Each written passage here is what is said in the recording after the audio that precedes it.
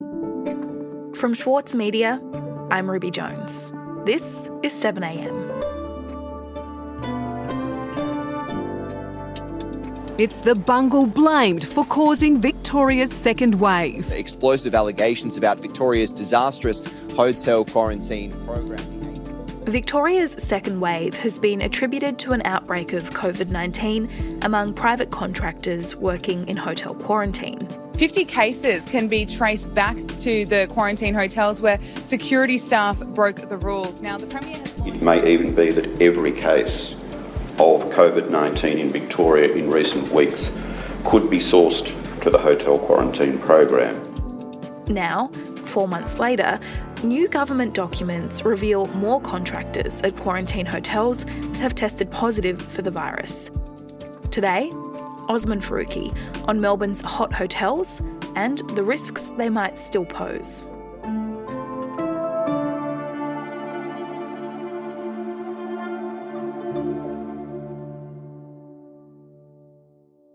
Oz, what happened after that first system of hotel quarantine broke down in Victoria? So at the end of June, international flights into Melbourne were suspended. That suspension was originally supposed to just last for 2 weeks, but it's since been extended and it's still in place. There's currently no international arrivals coming into Melbourne. Osman Faruqi wrote about hotel quarantine for the Saturday paper. That was a result of this breakdown in Melbourne's hotel quarantine system. The idea was to freeze arrivals coming into the city so the system could kind of reset. And even though there are no hotels being used for international arrivals, because there are no international arrivals, there are still a couple of hotels operating as quarantine hotels, and they're referred to as health hotels or hot hotels. Okay, so tell me more about these hot hotels. Where are they and who is in them? Well, up until a couple of weeks ago, there were two of them, the Brady Hotel and the Hotel Grand Chancellor, both in the middle of Melbourne in the CBD. The Grand Chancellor actually finished up its involvement in the program on September the 14th. And those hotels are used by people who've tested positive to COVID-19 and some of their close contacts. And they're people who can't isolate safely at home because they might be at risk of transferring the virus to others. Right, so every single person who's staying in one of these hotels at the moment has coronavirus? Well, there are a few close contacts who might not have tested positive that are also allowed into the hotels. So you think of someone like a single parent who contracted the virus and they need to quarantine with their kid. But overwhelmingly, the people in those hotels are COVID positive. And in fact, the only place that would have a higher proportion of COVID-19 positive cases would be an actual COVID ward in a hospital. Okay, so tell me about how they're being run then. Are they following kind of hospital-style protocols with hospital staff? Yeah, when the Premier, Daniel Andrews, was asked about the operation of these hotels. Hotels now, they're advertising casual. The hot hotels are these, as they're known, so essentially hospitals they are really. Yep. That's exactly how he described them. He said that these were essentially being run as a campus of a hospital. But they are essentially hospitals. They're campuses of that health setting. So that's not the case. And the actual program itself is being overseen by the state government, but they've contracted the running of it to the Alfred Hospital. Not only looking after those people who need looking after, but also protecting all of us by doing nothing that would add to the amount of cases in the broader Victorian community. The Alfred, in turn, has subcontracted a decent chunk of that work to the logistics company Spotless, which is a company they've had a long-term relationship with who do cleaning and security work at the hospital. Spotless, in terms of their contract at these hotels, they're doing things like escorting the guests for fresh air breaks. They're delivering parcels and food to rooms. They're checking in the guests. They're taking part in health screening. They're even providing support for COVID-19 swabbing. So it's a significant chunk of work that they're doing. And they're not staff employed by the Alfred Hospital. They're staff being subcontracted by Spotless. Okay, so the Victorian government has passed on responsibility to the Alfred Hospital, who has in turn subcontracted some of that work to this company, Spotless. How is all of that working in a practical sense? Is it holding up? Well, we actually don't really know that much about the running of these hot hotels, but I got my hands on government documents that show that there have actually been 12 incident reports at these hot hotels.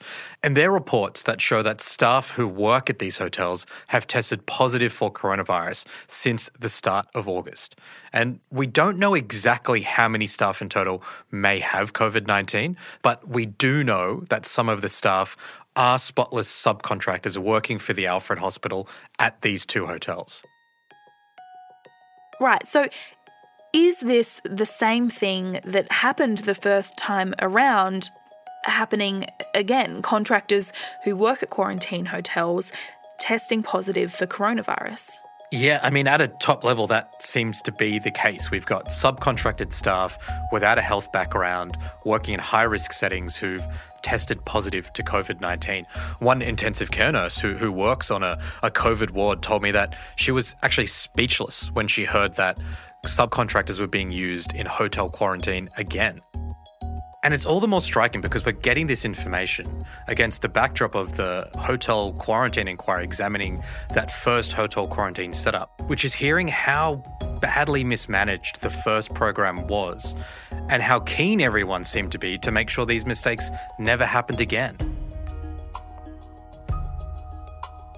We'll be back in a moment.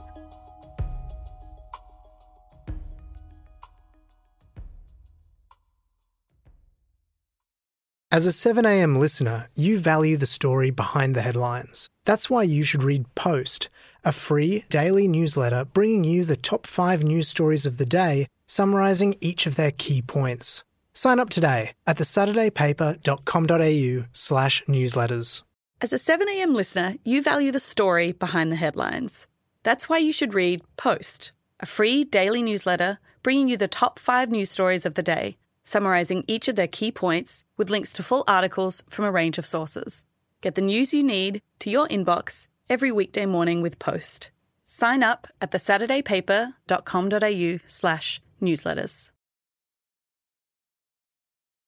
Oz, you have documents that show that there have been positive cases of COVID-19 among workers at the Melbourne hotels that are being used to quarantine people with coronavirus. This comes as the inquiry into the original system of hotel quarantine is showing us what went wrong the first time around. So let's talk about what that inquiry has heard. I think the clearest takeaway from the inquiry so far is that we've seen ministers and the senior bureaucrats involved in the operation of this just show total confusion. No one here has stepped up to say that I was the person responsible for infection control at the hotel site. So I was the person responsible for the controversial now decision to use private security guards. Just last week, the Jobs Minister said it wasn't him. My department, whose role was to assist the control agency, which was in this case DHHS. The Health Minister said it wasn't her. So I understand your position to be that you were not involved in the decision to engage private security. Not at all.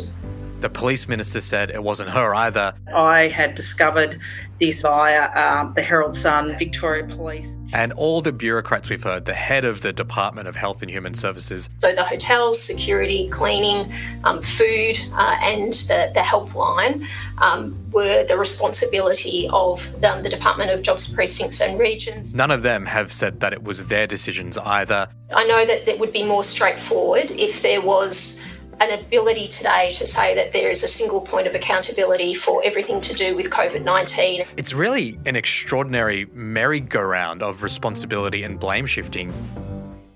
Okay, can you tell me more specifically about why private contractors were used and the problems with that? Yeah, the inquiry's heard a lot of evidence that points to the fact that the workforce used to provide security services at these hotels was very heavily casualised and the chain of command was super opaque. So, the companies that would be bringing on the security guards would sometimes further outsource the hiring of those to even smaller companies. And a lot of the staff who fulfilled those jobs came from low-income migrant backgrounds. And during this period of the pandemic, they were really desperate for work. And they might have been working multiple jobs at the same time, which increases the risk of transmission. And a lot of these workers also lived in really high, dense areas where there was a further risk of transmission. And I guess the final bit of evidence that sort of pieces all this together that the inquiry's heard is that because of how precariously employed a lot of these workers were, due to things like being on visa restrictions that limited the amount of hours they were officially allowed to work, they were really reluctant to be upfront with contact tracers about all the shifts they were doing and all the jobs they had. So the virus might have been spreading, but these workers were feeling pressured or scared by the government and didn't want to be totally upfront. And are there any similarities between the situations of those workers and those that are in the current hot hotel system that you're reporting on? The recruitment process seems to be pretty similar. You know, while ads that were placed by Spotless looking for staff to work on the hot hotels said that experience in a healthcare setting was advantageous, that wasn't actually a requirement. And the workforce working on these sites was built up very, very quickly. Spotless themselves said that when they put out ads looking for people to work in these hotels, they received over 600 applications in just 3 hours. So it's a workforce that, as a result, has been built and patched together super quickly, drawn from a pool of people who might not have the experience to work in such a high-risk setting like a COVID-19 positive hot hotel. And so this inquiry is focused on the problems in the first hotel quarantine system, but have there been any questions directly about this hot hotel system? Yeah, the Chief Health Officer, Brett Sutton, actually did answer some questions about the idea of hot hotels. And Sutton himself wasn't consulted about the decision to either establish the first quarantine program or this latest version of it, but he was still asked about the concept of a hot hotel. You say in your statement at paragraph 152 that the idea of a COVID positive or hot hotel clearly represented a risk of transmission from quarantined individuals to contracted staff. Yes. And that's something as a public health... And when Sutton was asked whether it would have been better practice to keep patients who were COVID-19 positive in an actual infectious diseases ward in a hospital rather than in a hotel ward, he said yes. That it's clear that a clinical setting provides a higher level of clinical care and infection and prevention control than might occur outside of that setting. That's uncontroversial. Thank you, Professor. Madam Chair and Professor, thank you for your patience. Oz, given all of this and the knowledge that we have about the risks of subcontracting out workers in hotel quarantine, why did this happen a second time? You know, I think this new hot hotel program was established quite quickly, and the goal was for it to be more clinically supervised and much more of a healthcare setting. And that's why the Alfred Hotel was brought in. But you can see by the decision to use Spotless staff that there is still this reliance throughout the public sector on a privatized workforce. And this outsourcing is a pattern we've seen a number of times in this pandemic. You know, the Victorian government has one of the lowest funded public health teams within the state department. And it needed to outsource so much of its contact tracing effort to bring it up to scratch. And it seems like when it came to hotel quarantine, the same thing happened the first time around. And the lack of any kind of dedicated public sector workforce to manage this is probably why the Alfreds had to rely on Spotless.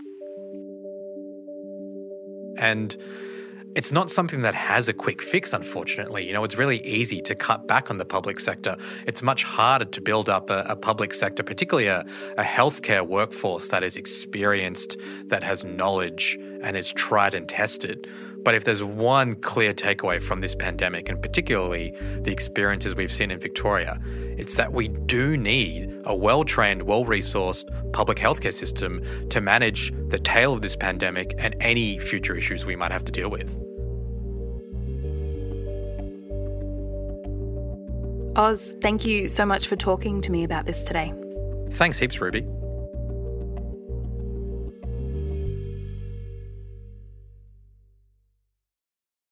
For Sloane Crosley, writing about the loss of a friend may not have provided catharsis, but it did allow for the possibility of a better ending. Like you have this amazing meal that's this friendship, and then you have a really, really, really, really bad dessert with shards of glass in it. And then like the book is like, those little chunks of chocolate that come with the bill. I'm Michael Williams. Join me for this week's episode of Read This as I talk to Sloane Crosley about her latest, Grief is for People. Listen wherever you get your podcasts.